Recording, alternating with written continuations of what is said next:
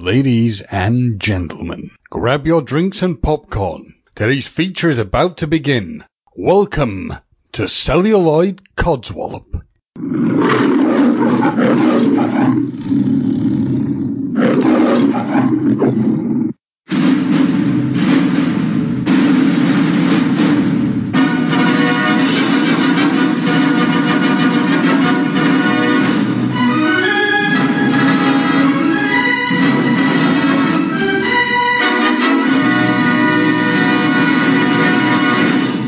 Hello and welcome to this week's Celluloid Codswallop. And on this week's episode, I am joined by, well, it's a first for me, I am joined by writers, directors and editors. But what makes this even more special for me is this is the first time I have ever interviewed a married couple who also work together and do this sort of thing. So if I could just ask you to introduce yourselves, because to give some insight to the listener, I didn't want to mangle names. I know how important it is to get someone's name right, and I don't want to cause any offense. My name is Geeta Palapoli, like Monopoly.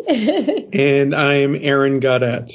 There's no way I could have got the surnames perfectly right, and I did not want to offend. Thank you both very much for coming on to Celluloid Codswallop. My first question that I always like to ask people is, tell me a bit about yourself. Where does your story begin? Well, our story ends up becoming aligned in Michigan, but I grew up in South Bend, Indiana, and to an Indian family, one of the only families at the time in South Bend, Indiana, and then went to Notre Dame and then went to Northwestern for journalism for my master's degree. And I grew up in a rural, like a mill town in Maine, and wanted to make movies growing up as a kid, loved movies. And got into instead television news because that was sort of what was in the area. You know, you couldn't get further from Hollywood where movies were being made than Maine. But then met Geeta in Grand Rapids, Michigan. We were working at different stations, and his best friend ended up becoming my photographer. And I would drive around with my photographer, and he would say, you really have to meet my friend Aaron. He hates local television news just as much as you do. And that's literally how Aaron and I got introduced. and bonded over our mutual dislike of our jobs. And I think the first thing I said to her, because I had heard from my friend that she didn't like her job, and I said, basically, I know you don't want to be in television news. What do you really want to do with your life? And I was furious at the time because I was like, he's calling me out on this. And then when I went home, I actually reflected on it and I was like, well, yeah, he's right. What do I want to do with my life? And I loved visual storytelling, but I didn't know that filmmaking was an option for me. And Aaron really opened my eyes to the possibility of, let's just pick up a camera and go try to find a documentary that we can make. And that can be our bridge to making bigger movies.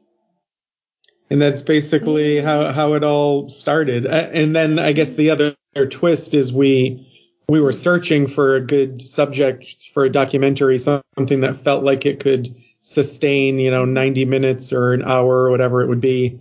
And in the meantime, I had convinced her to start dating. And I was taking her home to Maine to meet my mom for the first time. And my mom was greeting troops at this tiny airport in Maine. She was part of this group called the Maine Troop Greeters who would go day and night because 1.5 million troops had gone through this tiny airport on their way to Iraq and Afghanistan or coming home.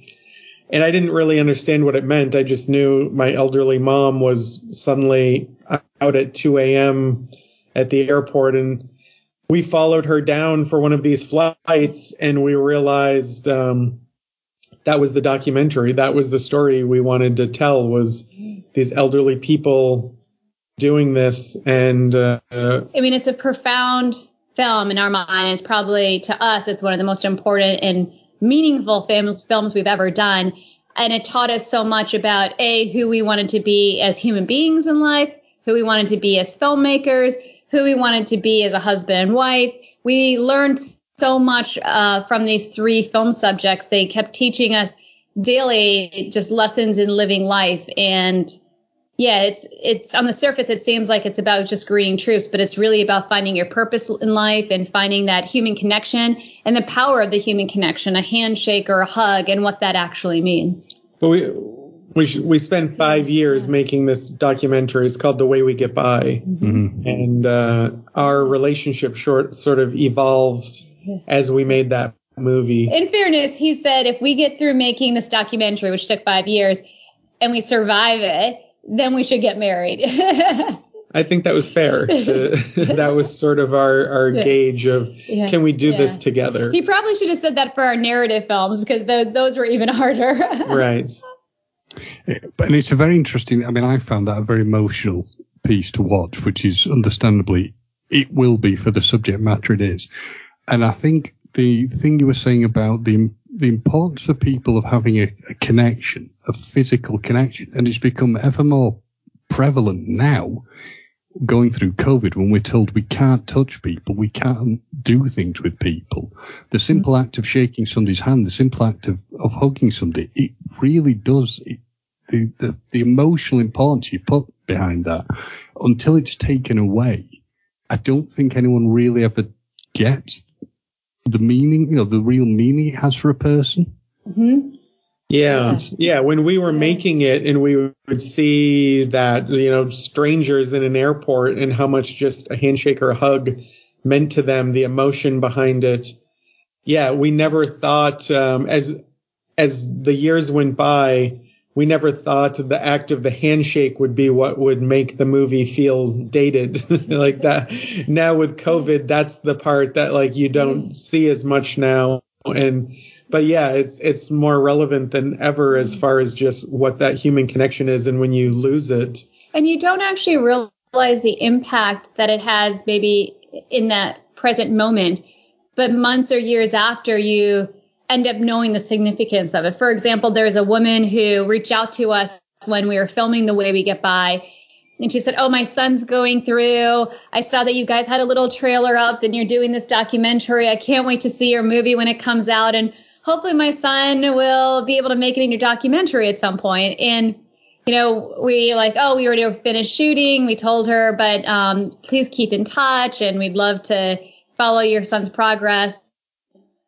A little while later, when the movie was coming out, she had reached out to us and she said, I want to know a story that's important to me. And we said, sure. And she said her son had gone through that airport, had been greeted by our 3 subjects and the rest of the main troop greeters, then was able to make a phone call to his mom where he had a chance to say, I love you, goodbye. And same thing with her. She had a chance to say everything she wanted to say to her son.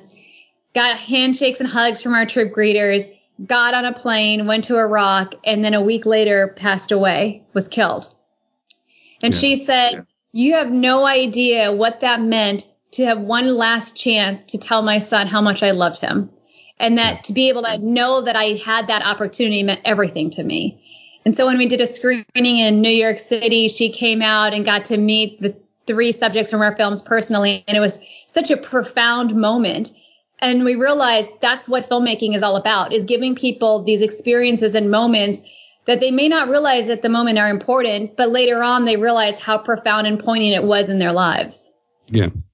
And from my own personal experience, when you were discussing the thing of being able to hug, etc., it gives me a flashback to myself. My mother died 4 years ago. And when she died, one of the last things I remember doing is I gave her a hug. Because I was saying to her in hospital, I've not been able to hug with the illness she had. I said, I've not been able to hug you very much. And it's that the importance behind doing one little thing. Mm-hmm. It really does resonate. It really resonates. And I think it's strange to say because of it's a wonderful documentary. In the sense that sounds strange to discuss the importance of the subject matter, but it's a wonderful thing. Thank you so much for making that, because it is. Thanks. It hits home.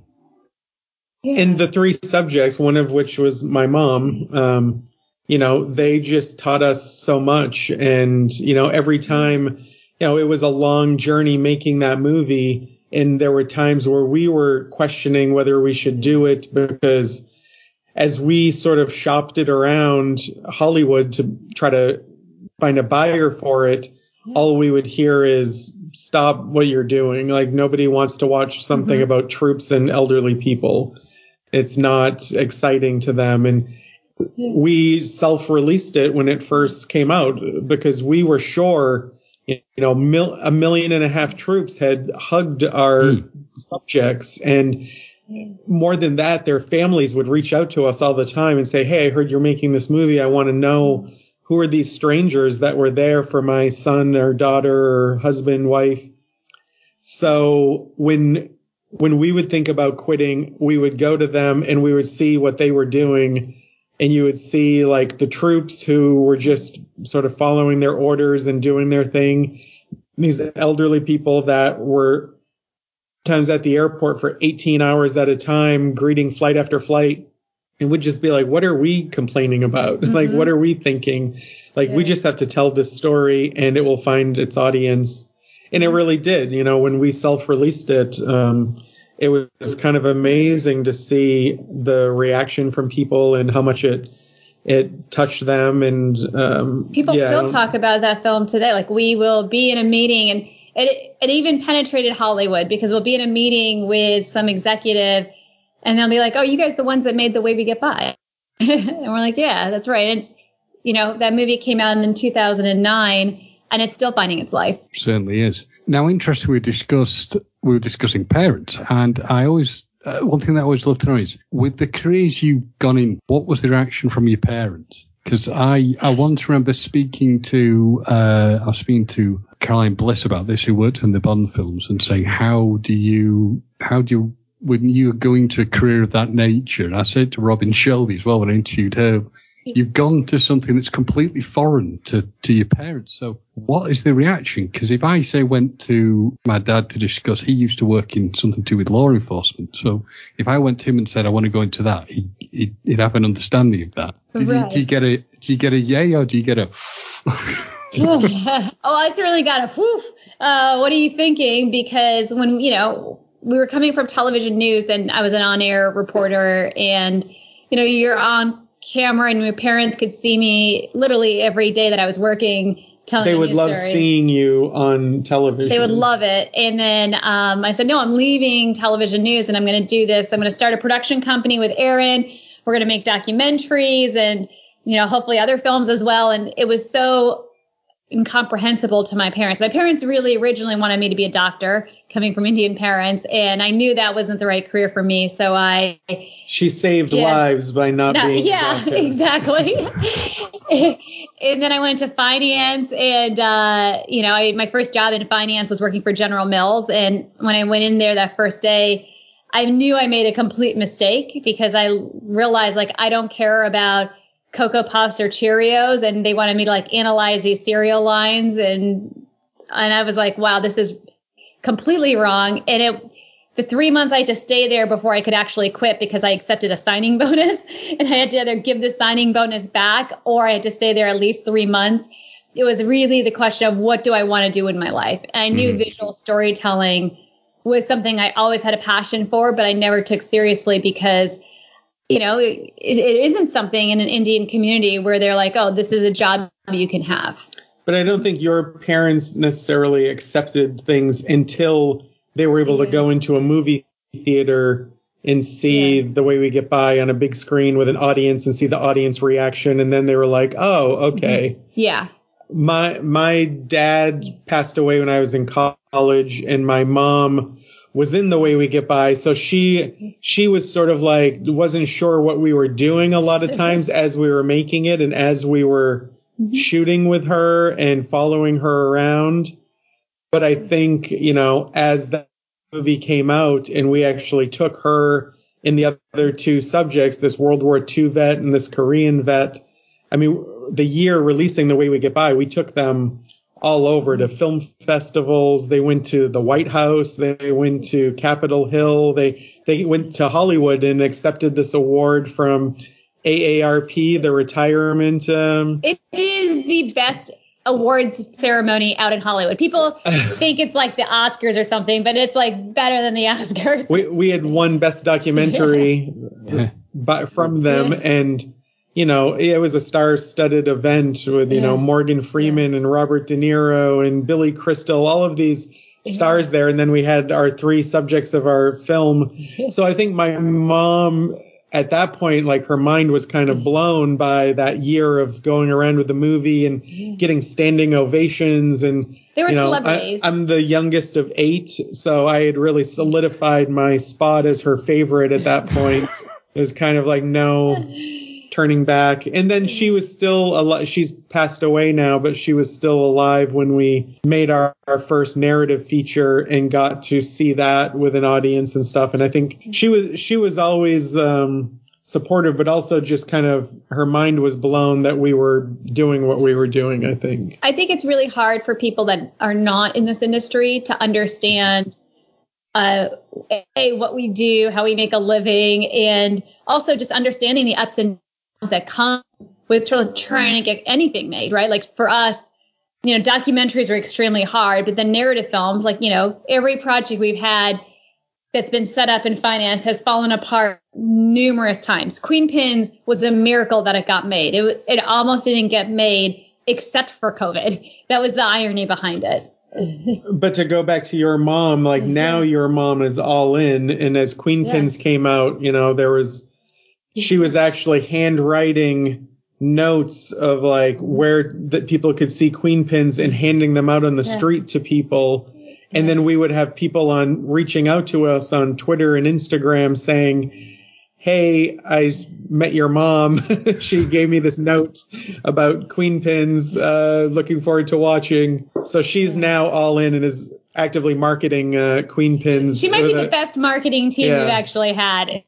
Grassroots, written on like a cocktail napkin. Yeah. And anyone who actually has that should keep it, because it would be like one of these like really like cool collector's items for Queen Pins. But Absolutely. And the other brilliant thing is you've been able to bring your family to events that have come from these, and that must be the greatest feeling ever, to be able to bring the people in and show them what you've done. The feeling must be great because it just adds to the great stuff you've done, but you're also sharing it with. That must the greatest example of that, and his extended family, but Bill Knight, who's this World War II veteran in The Way We Get By, he's in the movie. He's really struggling. His wife had passed away years earlier, and he's sort of this hoarder who's given up on life, except he goes to the airport every day to greet these troops, and that's what keeps him going. And in the movie, he admits that he feels as though he's outlived his usefulness. And then in that year that we were releasing the movie, he couldn't walk into a room where the movie had screened, a theater, without getting a standing ovation. Yeah. And people coming up to him and talking to him about how much his story meant to them. And it's like us in real time watching him realize that he hasn't outlived his usefulness and that people value him. That was why we were kind of walking away from that thinking we will never make a movie that means more to us than that movie, because at that point he was like a grandfather to us. And to see that and to have the movie be able to sort of give that to him was like the greatest reward we could ever imagine. And that's why it's so hard finding, we're constantly asked, like, how would we ever consider doing another documentary? But it's just, unless you spend years making a feature documentary, you don't know how long it's going to be. But, The Way We Get By took 5 years. If you're trying to work on a feature doc, you have to really know that, A, you're going to spend a lot of money and you're going to really invest a lot of time in that process. Certainly like a fly on the wall kind of like you're just following your subjects and letting life play out. Like you just don't know how long it will take. But to find something that had that same feeling and emotion and love that we carried with that film it's been next to impossible. It's been over 12 years now, and we still haven't landed on something that we wanted to dedicate our lives to, because you do have to dedicate your lives to that and really go all in on a doc. And I guess one of the problems you have making a documentary like that is you are hearing people's narrative about the life and things that have happened. So I can only assume like the editing process for that must be, I'll use the word stressful. That was actually I came from editing, so that was, we had about 300 hours of footage. We had just been shooting for years and still working full-time jobs, and editing that movie, it actually really, it was like another film school for us, teaching us storytelling and, this sort of 3-act narrative structure that then we would use as we went into screenwriting. Mm-hmm. Because really a documentary, the story is made in the editing room. That's where you take all of this footage and boil it down to whatever, 85 minutes, I think the movie was, that, but you have to take each character on a journey and tell that story. And that was so useful to us, actually, editing The Way We Get By. I think that's the closest thing to writing a screenplay is editing a documentary. Mm-hmm, for sure. But it really was like a nice bridge where then when we sat down to write a script together, we had a real sense of like how to tell that 3-act story. I just want to reverse back to the fact you just said you were working a full-time job while doing this. We were still working television news for the first couple of years. We would get a few days off and we would drive from Michigan to Maine, which is about a 19-hour drive, and we would shoot footage for a day and a half or a couple days, and then we would drive back and go back to work. And it was a couple of years before we finally were able to get jobs in television, like in Boston, which was about a 4-hour drive, so that we could go there more often. Yeah. And then it wasn't until we were editing, we had almost a rough cut of the movie done before we got any financial support. But before we quit our jobs and sort of went all in to where we're like, okay, we have to finish this and get it out. And it was 2000 where Aaron quit his job working. He was working for the Red Sox and Bruins at that time, cutting promos and stuff. But I think it was 2007 when you quit your job, and then 2008 when I ended up quitting mine, and we were full time, just dedicated to making sure we had The Way We Get By out there successfully. And, just really trying to figure out, our big thing was always trying to figure out, how can this be a sustainable career for us?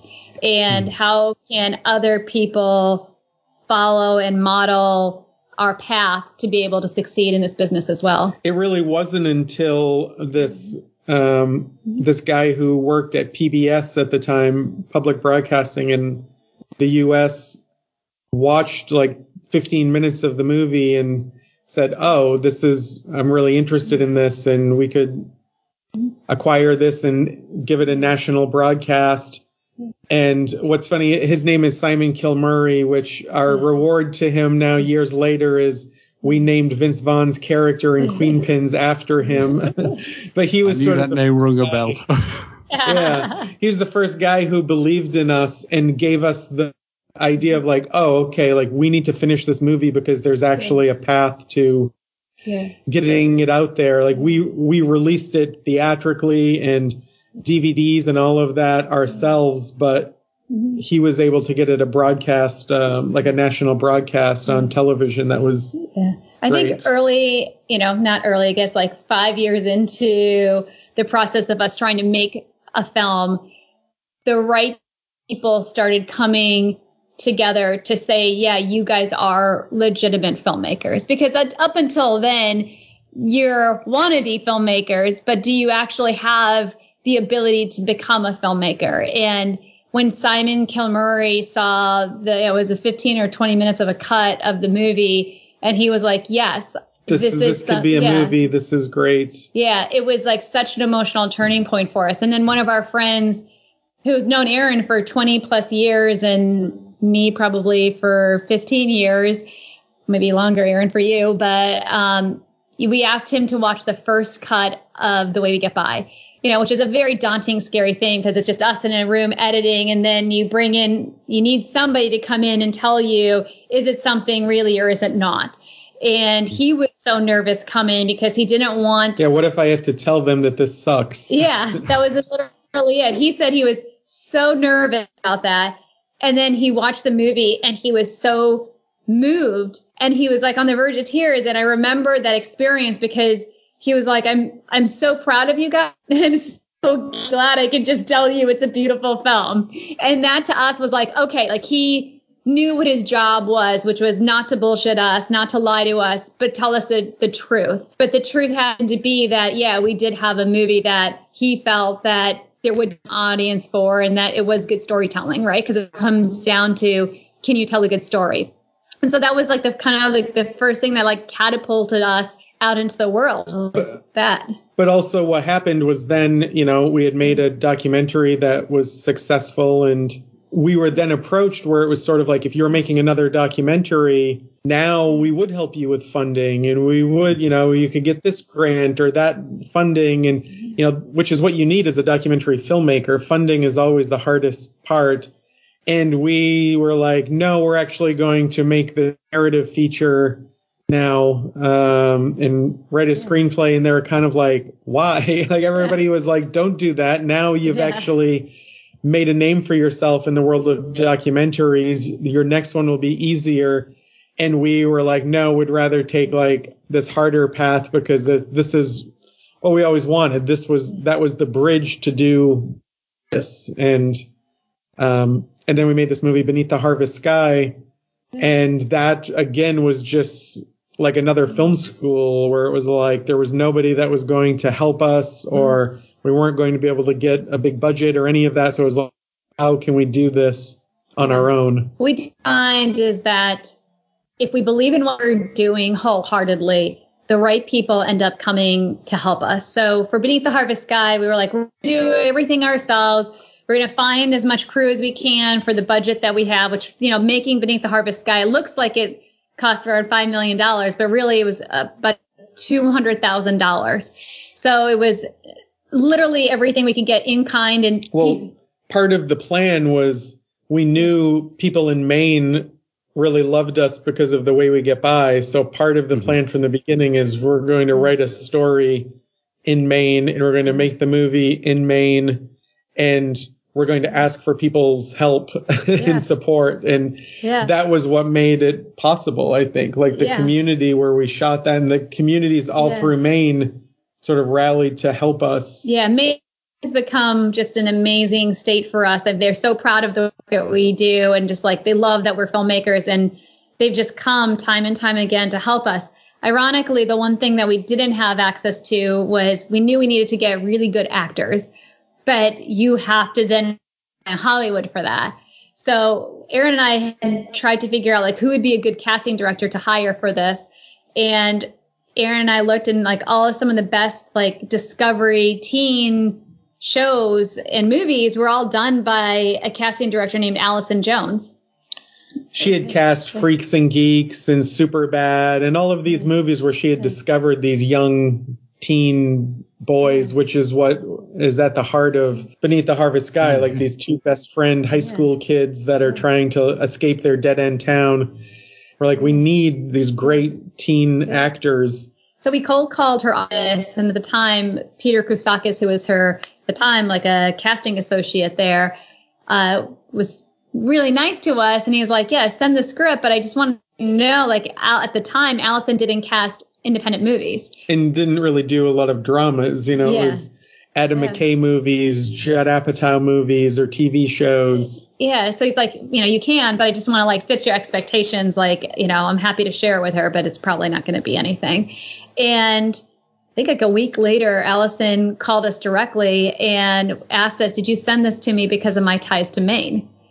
And we were like, what do you mean ties to Maine? And she ended up where we ended up filming, had family in. Well, her sister actually lives in Maine, and her sister's husband is from the area where the movie takes place. So she's like, I totally understand this story, and said, you know, I'm guessing you don't have a lot of money. I'm going to cast this for you for free. And it was sort of this. I mean, she's our closest friend in Los Angeles to this day, because she like believed in us then and helped us in a way, and kind of gave us the one missing thing we needed to make that movie, which was access to all of these great actors, and found these wonderful actors to play the teens, and you know, the movie wouldn't be what it is without her and her help. So all along the way, we've always had people like that sort of come into our lives at the right time and help us in these huge, significant ways, to help us get to sort of the next step in our career. I mean, all I can think when you said that is, holy crap, talk about the stars aligning. I mean, that is wow. That's incredible. I mean, those little things, if you line them all up to work together, wow. We've incredibly often felt as though if we put the right energy out into the universe, like it comes back to us and helps us. And it's just happened over and over again in our relationship, of those sort of things happening where these people come into our lives at the exact moment where we need them, but not in a way where there's always something in it for them as well. It becomes this relationship where, we get something from it and they get something from it. But it just feels like we were supposed to meet at that time and we were supposed to do this thing together. It's 100% true, because even with Allison, she had worked on these huge movies and huge television shows, yet she had never been invited to a film festival. So when the film premiered in Toronto at the Toronto Film Festival or at Tribeca, of course Allison was going to be there with us, because she's just like a sister to us at this point. But and we had made her an executive producer on the movie, and not just the casting director, and really involved her. And it became this it became more than a film for all of us, because it became like we were building a family and a community together of people who just loved making movies and telling stories. And the experience that she had doing Beneath the Harvest Sky was so much fun, and she's so proud of it as well, that it made the whole part of that process of releasing the movie just a joy, because it was like, oh yeah, we did this together with love and care and compassion for each other. So she ended up getting the reward of being a part of an experience at festivals that she's never had before. And then we were able to have wonderful talent come to that process. And, Beneath the Harvest Sky is what really showed us, coming from documentary was the first time we were working with actors. And it was working with the actors that really opened our eyes to the fact that, oh, this is something that Aaron and I love doing. And this is where our talent also lies, because coming from documentary, we were like, oh, we know what truthful and honest is. We know from our journalism and from, being with Bill, Joan, and Jerry and the way we get by, we know what truth is like, and we know when it feels false, someone's lying to us. So we want to take that into the narrative world, and when we look at performances, we judge it from the same thing. Do we believe this performance? And I think that when you look at our body of work, is hopefully you find this truthful and authenticity to what we're doing, especially within our narrative performances. I've always wondered, because you made the shift from going from documentaries into fiction, what is the biggest challenge of the jump? Which I'm going to go out on a limb and take a guess from what you said. You kind of preferred doing the fictional work, because that's kind of where you wanted to go. But I'm always intrigued to know what's the more challenging. I do think narrative filmmaking is more challenging ultimately, but I think part of the reason, with a documentary, sometimes it's just us and the subject, and that part of it is, you're trying to capture life, but it's also you have plenty of control over what you're doing. It's just us. And when you start making a narrative film, you need so many people to be a part of it. And, funding is hard for documentary, but trying to get someone to give you millions of dollars and, making a narrative film is just a whole other animal, where there's this whole industry and system in place, and it's very broken. Yeah. So you're now kind of forced to navigate within this horribly broken archaic system and figure out how to navigate it properly. And that part is just very difficult to deal with and frustrating at times. And the funnest part is when you finally make it to, and you have just a group of wonderful collaborators and you're making the movie. But everything outside of that, all of like the politics of it and the egos of it can be like incredibly draining and frustrating at times. And because there's so many people involved in the industry that aren't in it for the art, they're in it for whatever other reasons, money and whatever. Ego, yeah. And that's always like the wrong reasons. They're never helping you. They're always like, you have to sort of like get past them or get their help and get what you want in spite of them. Mm-hmm.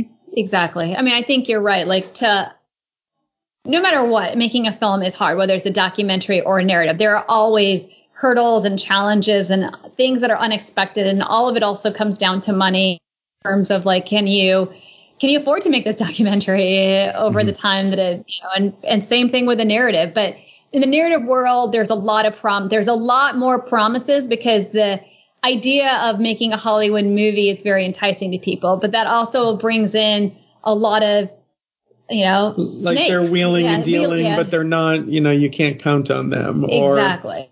We've had so many times where we've had projects financed and then they fall apart and the financing falls apart and then you find new financiers and you're starting to cast and then it falls apart or, all of these things where it's just like, you never know if it's real until suddenly it's like, oh, you're going onto a set and you're starting. It's like, not real, it's not real. And then it's like, go make a movie really fast, go. But it really is like messes with your head a little bit because it's like you don't want to fall in love with the idea that you're making a movie until you actually know you're making a movie. But you have to also like start prepping it. So, with Queen Pins, we had prepped it twice and then it fell apart twice. And then the third time we were prepping it, but we were like cautious our prepping of it because we were like, God, is there something now that's going to happen that's going to pull it apart again? And so especially because as we were prepping it the final time it was during the height of the pandemic in Los Angeles. So we were, embarking on making the movie in the worst possible circumstances and environment that we would normally make a movie in. So it's just like, are we doing this? Can this work? And then, thankfully it did work and I will say there are a lot of broken writers and directors out there. And if you talk to screenwriters that are in their like 70s and 80s that have retired from this process, and we have, because there's a lot of bitterness and a lot of resentment and jadedness and people screwed out of money. It's like, especially writers, I think writers a lot of times, that don't direct, they see their work taken and made into something else, something other than what they had envisioned. And, all of that takes a toll on them.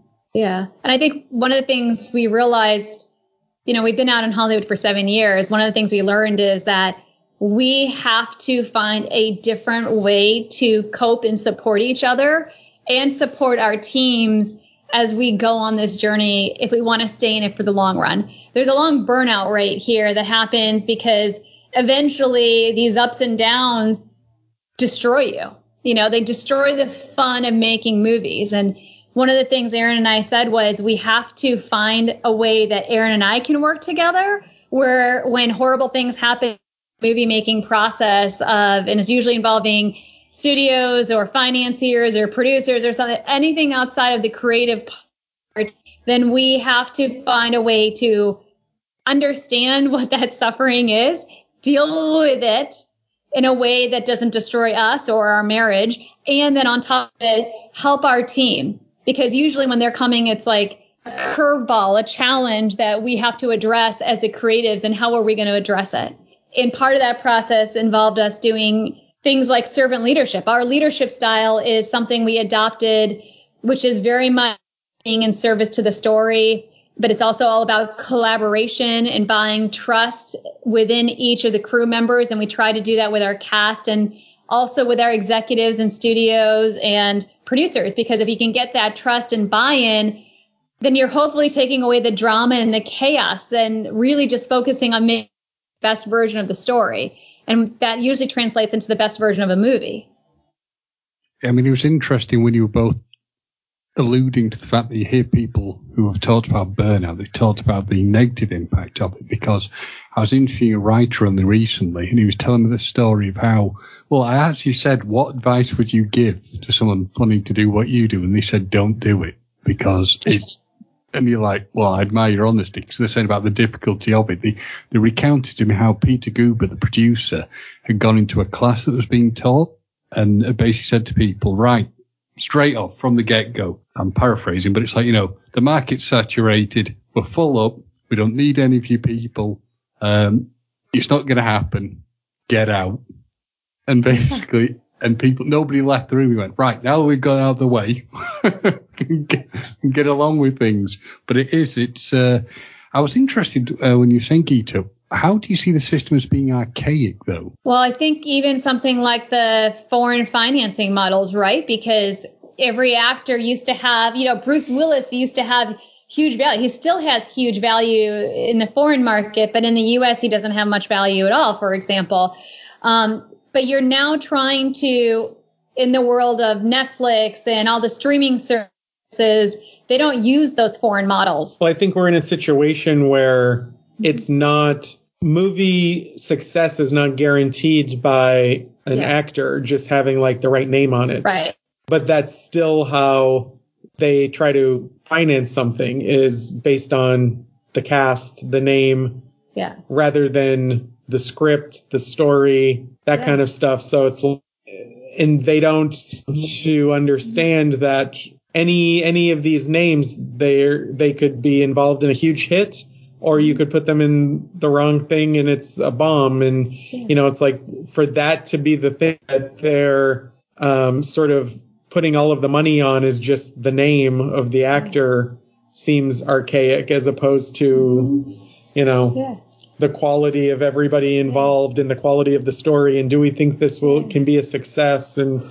well, even something, this is just an example of why the system is broken, right? Because even for you write a great script and you take it out and you try to get financing for it.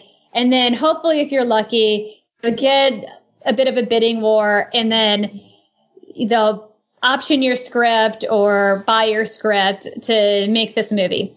And then you put together a budget for the movie and they're like, okay, no, we have to cut the budget. And what they mean by cutting the budget means you have to cut the script. So then they'll say, we need to cut 20 pages out of the script. And it's like, but the script is what got everybody here and everybody excited.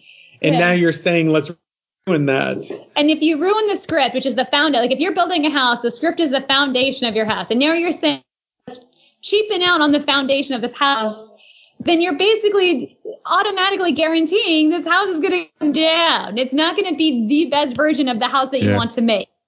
But this is what happens to every single screenwriter and every single director. It's like you end up having to like protect this script with every ounce, not just from the time that it's trying to get financed, but all the way through till the last day of production. You are constantly fighting to protect it from like scenes not getting cut, from lines not getting cut, from interpretations of like, but you want to just protect the purity of what people fell in love with to begin with.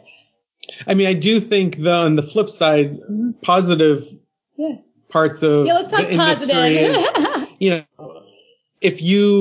if you write quality scripts, if you work hard and do things right, like that still counts. Like we're a great example of like, there's no sort of nepotism. Like I'm from Maine, she's from Indiana. We had no connections out here to now be able to write a script and get, Kristen Bell or Vince Vaughn in a movie and get a movie made. Like, shows you that anybody can do it. Like there's plenty of nepotism out here, and there's lots of examples of people having a much easier time. But if you're willing to put in the work and do quality work, you can rise up in the industry, which is, good to know that it's very closed off. It's hard to break in, but it's not impossible. Was it, somebody told us it takes 7 years? Was it 5 or 7 years? I think like 5 years.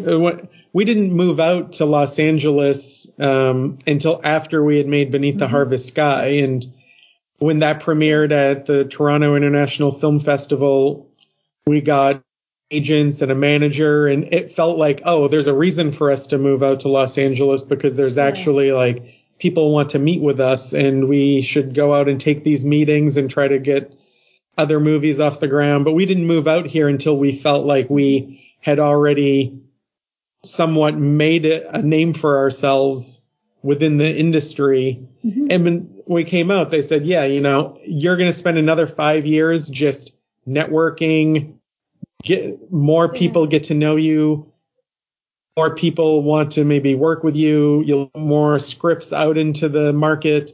And it was like that. I mean, it was about, we've been here 7 years now, but it was about 5 years before we finally got a movie like off the ground and going with Queen Pins. And that was 5 very difficult years for us, because people who love to make stuff, you know, we love making movies, and we ended up we were writing a lot. We wrote we were writing for ourselves. So it was like 5 years of just figuring out how to sustain ourselves as we just started writing more scripts, because that to us was the key to getting our next movie. It was about 5 years in when we got a job writing a script for Amazon, where it was like, oh, somebody's going to pay us to write a script. And it felt like a huge victory, where it was like, oh, we've written all of these scripts on spec, just writing them. Nobody's paying us.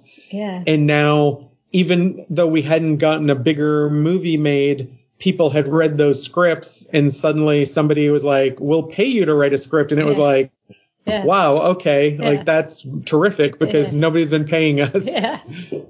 I mean, it perfectly shows that when you hear people say these people were this person was an overnight success, this is not the case. You hear people saying, but I've been slugging away at this for 10, 20 years sort of thing. It's not something that just happens. You've got to put the hard work in, and you do an excellent example of that. When you were talking about your scripts and things, that obviously you've been producing scripts and writing things, who would you say influences you when it comes to the things you work on? I mean, we're really drawn to true stories. Almost everything we've written is either based on a true story or inspired by a true story. And then I think we always want to keep it grounded and honest and truthful. We love the research of it. In scripting, I don't know if there's like influences as much as, you know, for us, there's all these different filmmakers that we like for different reasons, but it's always like, what movies do we both like? We'll hit on a movie where we both love it, and that will become sort of a touch point, because there might be a movie that she loves and I'm like, it's okay, or I love.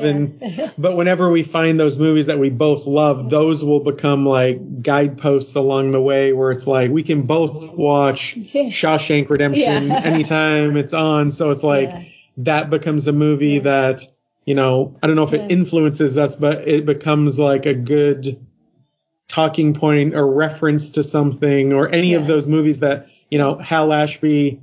Yeah, like Harold and Maude is like something that we both love, but then he does like The Last Detail or Coming Home. And what he showed us is that you don't need to be defined by genre, but you just have to tell really good stories that move people in profound ways. So we'll go back to stuff like that, or we'll reference a movie like that to be like, like this. Or every film that we have our film, like our favorite directors that we reference in terms of that. Usually Steven Soderbergh comes in multiple times in different movies that we're making, or Alan Pakula on this next project is like a definite influence. And I think Soderbergh is another one that, you know, make movies across all genres, but still makes them with a very grounded feel. You know, like it's never like big, broad, crazy.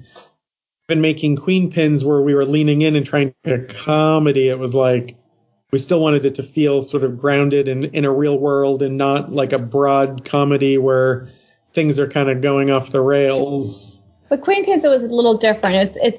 It's such an anomaly. If you knew any of our prior work as you do, you clearly know that Queen Pins is so different than what we've done in our past.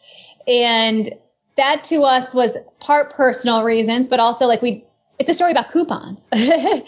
And if you take coupons and this thing very seriously, I think you're missing the point of what we wanted to say culturally in our society in America, which is we're all like a coupon. We're all undervalued and discounted.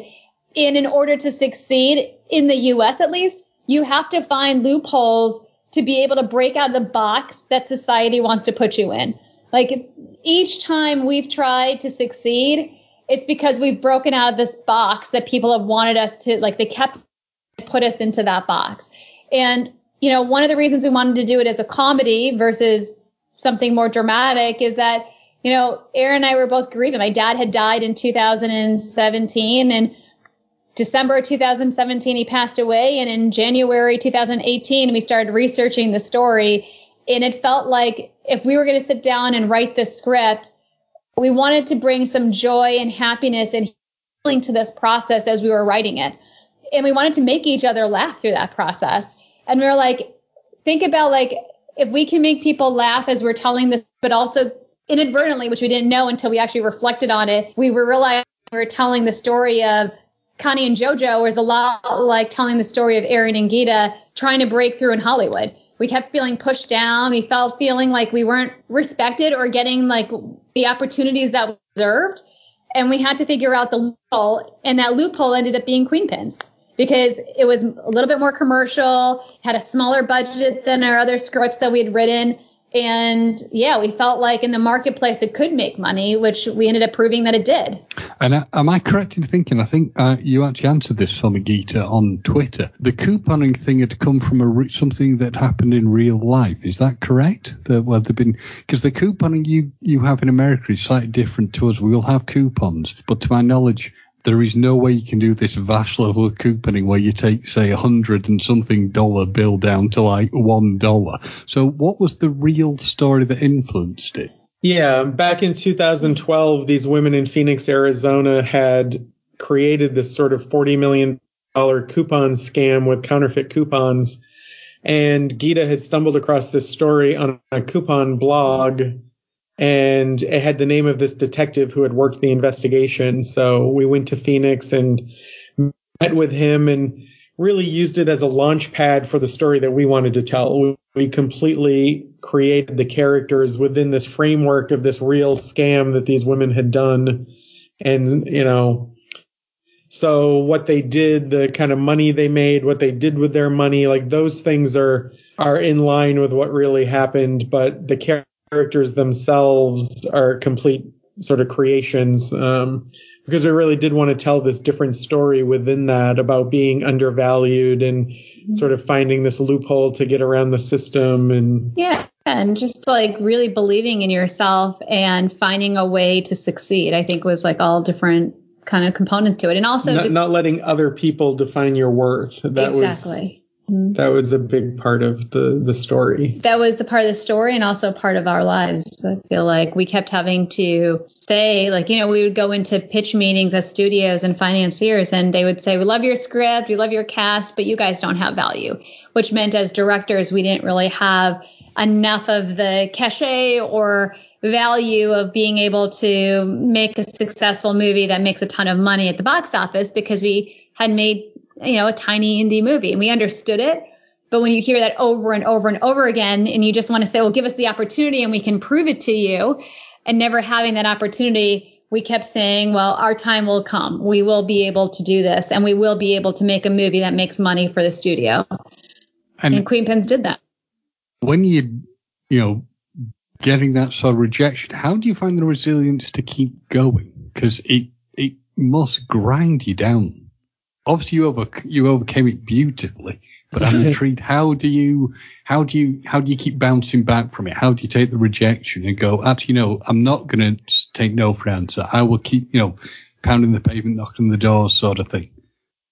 I think we were always having moments of feeling maybe not complete success, but we always felt like we were moving forward, and we were always sort of gaining experience and networking with people and feeling like we were making progress or writing scripts that would get noticed and people would be excited about. So it just felt like we have to just keep pushing, and one of these scripts will hit and one of these movies won't fall apart. The financing won't fall apart. We'll get it made. I think also, I don't know how someone does this business alone. Someone is a screenwriter or a director by themselves, because when stuff happens, when the financing falls apart, or just like you're not getting the actor that you need that's going to move the movie forward, or any of this stuff, it's just like, it's very hard to talk about it with other people that don't intimately know what you've been going through. And so to have Aaron be there to talk me down sometimes, or vice versa, and try to rationalize and strategize, okay, well, if this failed, let's try this. If this failed, let's try this. And really just coming up with an idea of, okay, if all of these doors are closing, let's find the one that's going to like open a little crack for us to slide in. And that takes a lot of like creativity and thinking outside the box sometimes, because nobody wants to say yes to you out here, right? It's so much easier to say no, because if you say no, you're not risking anything. If you say yes, you're taking a risk. And if it doesn't succeed, a lot of execs say it could be my job. And we say as artists, like, that's the most exciting thing, is when an executive wants to take a risk and bet on you, because you're betting on art, you're betting on creativity. If you believe in it so much that you're willing to bet on it, then that says like you're willing to go the distance. And that's an executive we as artists want to work with. But there are very few people that want to take calculated risks. I would also say, go ahead, honey. No, go ahead. Well, I was just going to say, like, people that say they finance movies and they are money people, like, how do they say it, Aaron? It's like, I know finance, and it's like, or investing in movies. It's like, there is no, like, I'm a numbers person or something. It's like, well, movies are rarely the best investment out there. Yeah. I'm not sure there's ever been, like, if you're really into numbers and making profit, you should probably, be in real estate or something else. There's many more ways to invest money that aren't as risky as movies. And I think that's something that, like, if you're going into this business, you have to know, like, there is no model that's like a sure, like, fire. This is absolutely going to make money all the time. It's like the same thing. You buy a painting and you really hope the artist is going to, like, be worth something in 10 years as well, and your investment's going to pay off. Well, it's the same thing of making movies. You just hope that your artist that you're betting on is going to make something valuable and beautiful, and people are going to want to see, and it's going to get out there in a big way, and it's going to be worthwhile. But we're like racehorses, all of us. Like, you want to bet on the right racehorse, and that's kind of how we see ourselves in Hollywood, is like, okay, we're the racehorse. One of the things I really love when I watch Queen Pins is not only there is comedy element to it, but I like the real emotional part you saw of it. Because when you looked at Connie, which is Kristen Bell's character, it was seeing that she was doing it she was doing everything because obviously she wasn't able to have a child, that hadn't worked out, and she was having to find self-worth, and this was giving her self-worth. And that really is something that really kind of hits home, because you are seeing subjects within the film you've made of things that it's not all it has wonderful comedy elements, phenomenally good comedy elements, but the bit I really like was the emotional heart stuff, where you're seeing why things are happening. So, Connie needs something she needs a purpose, doesn't she? Because she feels she has no purpose, because she's not, everything was set around having a child, and that's not worked. Her husband is not understanding of the situation. I mean, it's that incredibly cutting thing when he's saying, well, we could have had going to be honest, I thought, what a bastard. When he's saying, we could have had all this money and spent it on other things, but you put it straight on her. You wanted to spend this on, IVF. And I'm thinking, dude, And I think in trying to have a child, and when the people are struggling to have a child and they're going through IVF, and, none of that is covered by insurance, at least in the U.S. I don't know what it's like in other countries. In the U.S., none of it's covered. It's very expensive. You're falling into debt. And quite often it could be like one partner wants it more than the other, or you get pregnant and lose it, and one partner gets over it much quicker than the other. But it often, if you're not successful in it, it often like tears a marriage apart because, people grieve in different ways. People deal with these stresses in different ways. And if they're not on the same journey, it doesn't work. That was definitely what we were trying to show, even through a comedic story, it was like these dramatic beats to the story that, felt like they do happen out there.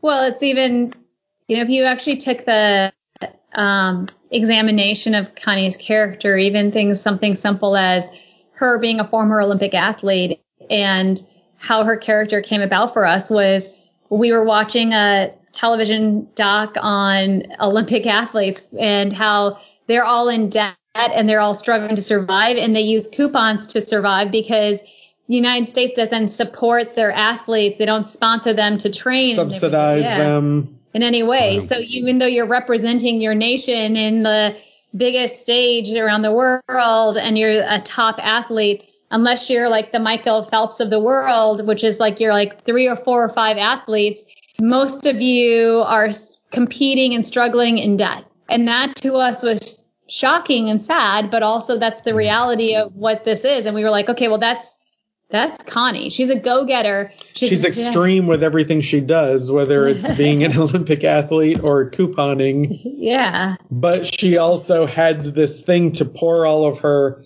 competitiveness into that then, Olympic athletes, they're done by 35 or something. And now it's like, okay, I'm a 35-year-old that's super competitive. And now all of that's taken away from me.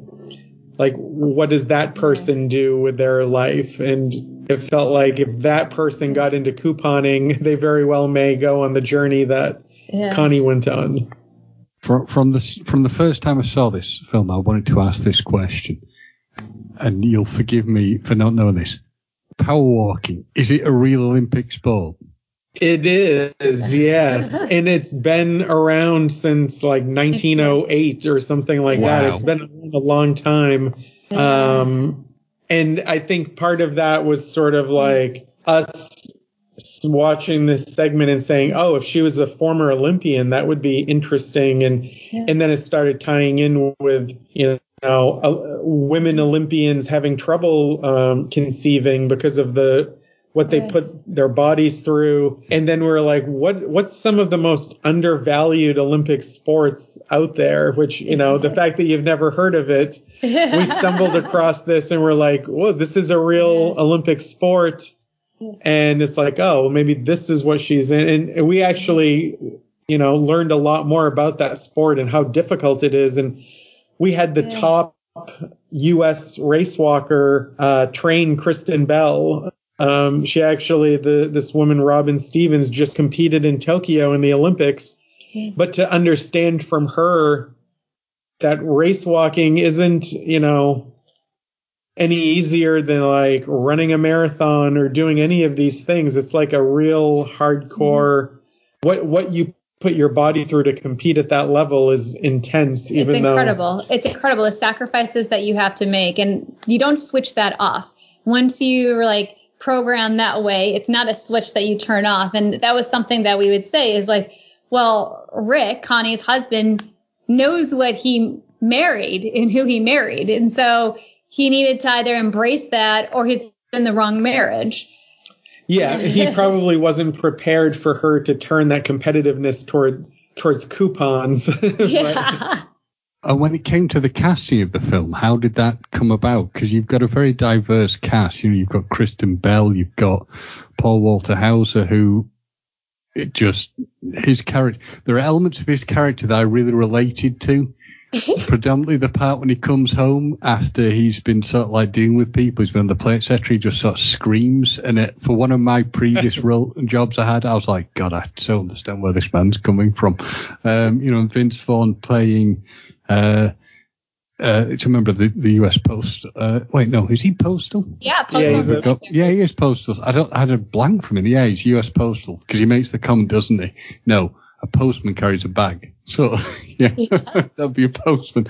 How did it come about, casting these people and aiming for those sort of characters? Yeah. I mean, I think it all started with Kristen, and really, you know, when we had written the script, we weren't really thinking of anybody in particular, but we knew the qualities we were looking for. And I think can't remember the first time Kristen came up, but it was like, oh, she would be perfect because she has this real go-getter vibe to her, and she's extremely likable. Yeah. I mean, she came on first, and then we were trying to figure out who should be our JoJo, and Kristen actually suggested Kirby. And when we asked Kirby to come over to our house, and we sat down and had chai and samosas and spent like 5 hours talking to her, and we realized like, oh, she has all of the characteristics of what we would want in our JoJo, but she's just also a lovely human being to work with. And that's one of the key elements that we really look for within our cast, is just who wants to collaborate with us, who wants to work with us. And Kristen and Kirby were friends already, so that made it easy that we knew they were going to have that chemistry.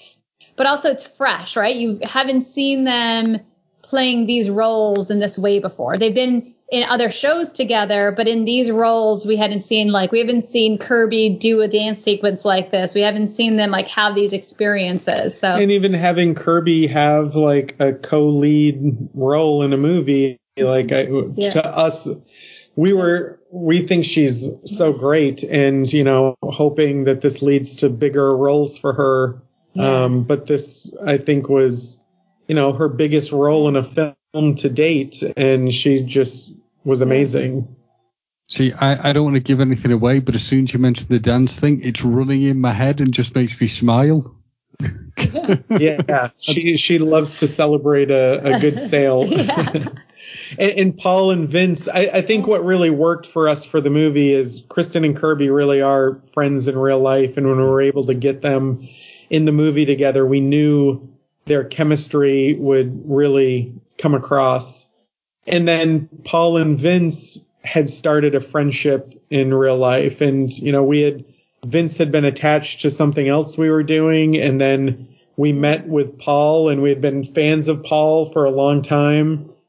And when we asked Paul who some people he would like to work with or was excited to work with, Vince was the first person he brought up and said, you know, we've been sort of having this friendship and we want to find something to do together. And we're like, oh, like we know Vince, and we kind of all went to Vince together and you know, we knew again, okay, well, if they're wanting to work together and have this friendship going off camera, hopefully their chemistry will be great together, and we'll have these sort of pairs, these two sort of buddy comedies running at the same time. And we think it worked as well as we were hoping it would. I think one thing that's important to us, and we talked with our cast about this, is we don't want to judge our characters because they're not black and white. There's not the villain in this movie, because if there's a villain in this movie, then we're all villains, because we all make good choices and we all make bad choices. You know, does Paul make good choices and bad choices? Yes, in the movie. And does Kristen make good and bad choices? Yes. But depending on their circumstances and how you interpret it, like maybe those bad choices were good choices at the end to get to the greater good. So we don't want to judge them. We want the audience to decide, like, oh, are they good or bad, or how they feel about them, or at the end of the day, like, hopefully, if they're like us, you're rooting for both of them to succeed, and you're conflicted because you don't know if you want to see these women get in trouble or not, and how you feel about all of that. And we love that complexity in that gray area. And I think a lot of times people want us to tell you how you have to feel, and we don't believe that's the case. And it's also that interesting point for Kristen's character when, again, no spoilers, but I'll just say the shoe drops on the magnitude of what she's done, and you see this point where she's kind of saying, well, I didn't think it was actually going to have that much of an impact. And you're like, and it's explained to her, well, actually it does. It had more impact than you want. But you're right. It's within the film, it's the complete shades of grey thing, because everybody's doing everything for a very specific reason, which may sound strange because everybody does everything for a specific reason, but none of them have done anything with malice. None of it has ever been, well, we're going to just do this because of getting somebody. It's all about we need to do something that's going to help ourselves. But also, of course, what they're doing is they're trying to help other people because the net goes wider. Mm-hmm. And that was the thing that I really liked when I saw this film. I remember seeing the trailer to it and just thinking, this is going to be, as soon as I saw the trailer, I am not lying, I thought this is going to be good and this will not just be comedy, this will be deeper than that. And you very much proved me to be correct, because I just think it was brilliant. I've been telling people constantly, you've got to see this film. And when they say, how do you describe it? So there's comedy elements. There's far more to it than that. Far more to it. And I remember when I first saw it, I was having quite a bad day, and it immediately improved how I felt. And that's how I've described it to everybody. And it made me think as well. So I think it's an absolutely brilliant film. That was the goal, especially as we knew, okay, now we're making this during the pandemic. We're like, we need to lean into that and just try to make something that's not too heavy, something that people can watch, and hopefully it brings them a little joy, a little laughter, makes them think a little, but like wanting to really lean in and do something like that. Yeah, I think it's a little bit like you said, like on the first watching, it can be just like, oh, this is a fun, cute film or whatever. But if you watch it a second or third time, you see what we're trying to subtly infuse within the story. And like, I think, we're come from social issue backgrounds, and you'll see within there, we try to weave in very subtly thoughts that can reach, when we wrote this film, we really wanted it to reach middle America. So much of it is on East Coast or West Coast. The movies are released, and that's who they really engage with. But we really wanted like the heartland to really connect with this film, no matter what political stance that you're taking. But even as such, like subtly just start a conversation about light topics of things that are very hot topic here in the U.S. So, to us, it's like, it's layered if you give it a chance to take it in. Yeah, and some of it does really emotionally hit you. That's not a bad thing. I don't want anyone to ever think that's a bad thing. That's a very good thing. That's a very good part of the film you've made. You mentioned, of course, COVID. So that I think you were saying that was also a spanner in the works, but it's also slightly beneficial. So could you elaborate on that a bit for me? How on earth do you make a film during the most insane global pandemic situation? I think one thing, we were supposed to start production or open production offices on Queenpins on March 16th of 2020. And on that Friday, March 13th, everything shut down in the U.S. and our financing fell apart.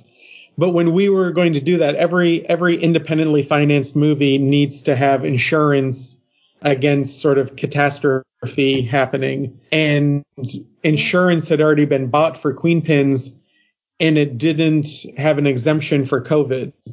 As soon as everything shut down for COVID, no independent films could get insurance because they all had a COVID exemption, which was like, if you shut down because of COVID, we're not going to cover you. So no independent movie could really get going. What are you supposed to do? Well, that's just it. None of them. We had this sort of golden ticket insurance policy that did not exempt COVID, that we still had for the movie. And it was sort of like, when we win, we were the only independently financed movie shooting in Los Angeles because we had this golden ticket of sorts, and that did make it possible. Once we got into COVID and all of these places realized we're going to need content, what projects can actually go, we were able to be like, we can make Queenpins right now. We have this insurance policy and that actually helped us get the financing back going again. It became this whole ordeal of making it during COVID and creating a whole new department on a film set and keeping everybody safe and all of that. But part of the reason that we were able to get the movie off the ground was because we had this insurance policy that would at least guarantee if we shut down because of COVID, our financiers would get paid back. Mm-hmm. It didn't guarantee anything about getting our movie made. If we shut down because of positive cases, the movie would probably fall apart because we didn't have the money to shut down and stay down and then come back up.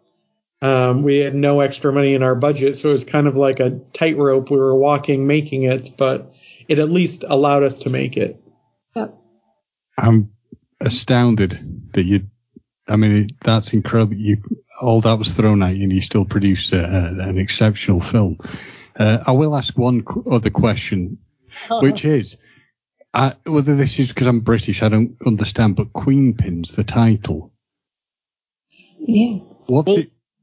In the stories the couple small stories we were reading about it, they compared these women when they kind of took them down to like a drug cartel, like it was like busting in on a drug cartel, but it was coupons. So there was a lot of like, kingpin cartel, kingpin talk.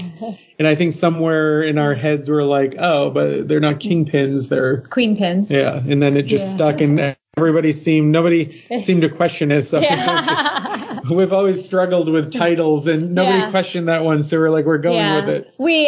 Beneath the Harvest Sky was always called Blue Potato, and we loved it. And then I can't remember, when we're taking it to the festival, people were like, oh, it's not a sexy title. It's not, you need to make it something else. And we ended up changing the title reluctantly to Beneath the Harvest Sky. Nobody can say Beneath the Harvest Sky. They always think Under the Harvest Moon, or like every option except Beneath the Harvest Sky. And when we get the rights back, we want to retitle it back to Blue Potato. Hey, sounds good. So I always like to ask this question. If you could work on anything, if you could go back in time and be involved in making something, if you could go into now or the future and make anything, what would it be? Well, I mean, the easiest thing for us is we had this script called Crook County that we were trying to get made for years. And that was a project that kept getting financing and falling apart. And it's this true story about this young lawyer in Chicago in the 1980s who went undercover for the FBI and took down 100 judges, lawyers, and cops that were all crooked and fixing cases and taking bribes. And it's sort of like this Donnie Brasco kind of movie that the reason we then turned our attention to make Queen Pins was so we could hopefully get the leverage to make that movie. Mm-hmm.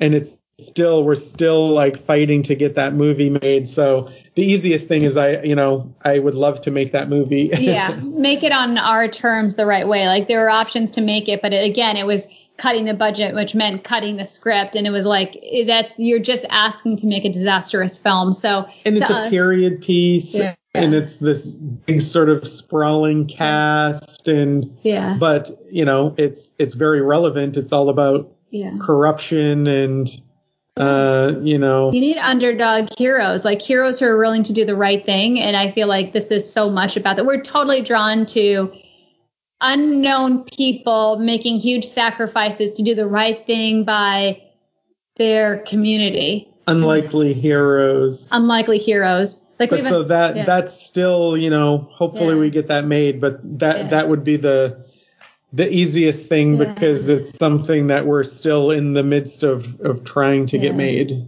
And we're casting right now on a project that we really love currently it's called the Untitled David Armstrong Project, but it's the true story of a Boston investigative journalist, David Armstrong, who spent the last 4 years investigating the Sackler family, who are the owners of Purdue Pharma and the makers of OxyContin, and his journey of uncovering the truth and the wrongdoings of what the Sacklers did for our country.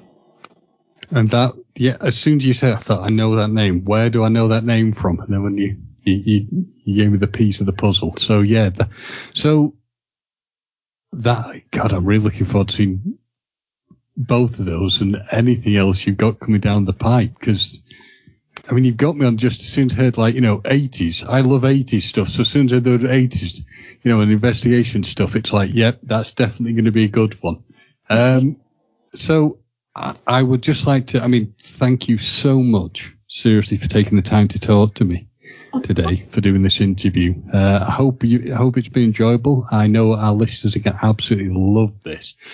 So just to bring it to a close, I'm not eating into your time too much. I would say, thank you both, Aaron and Geeta, for doing this. I think we've been talking of celluloid codswallop, and I wish you all the best for the future, and thank you. Thank you. It was a pleasure. It was so much fun talking with you. Thank you for your support and championing us as filmmakers.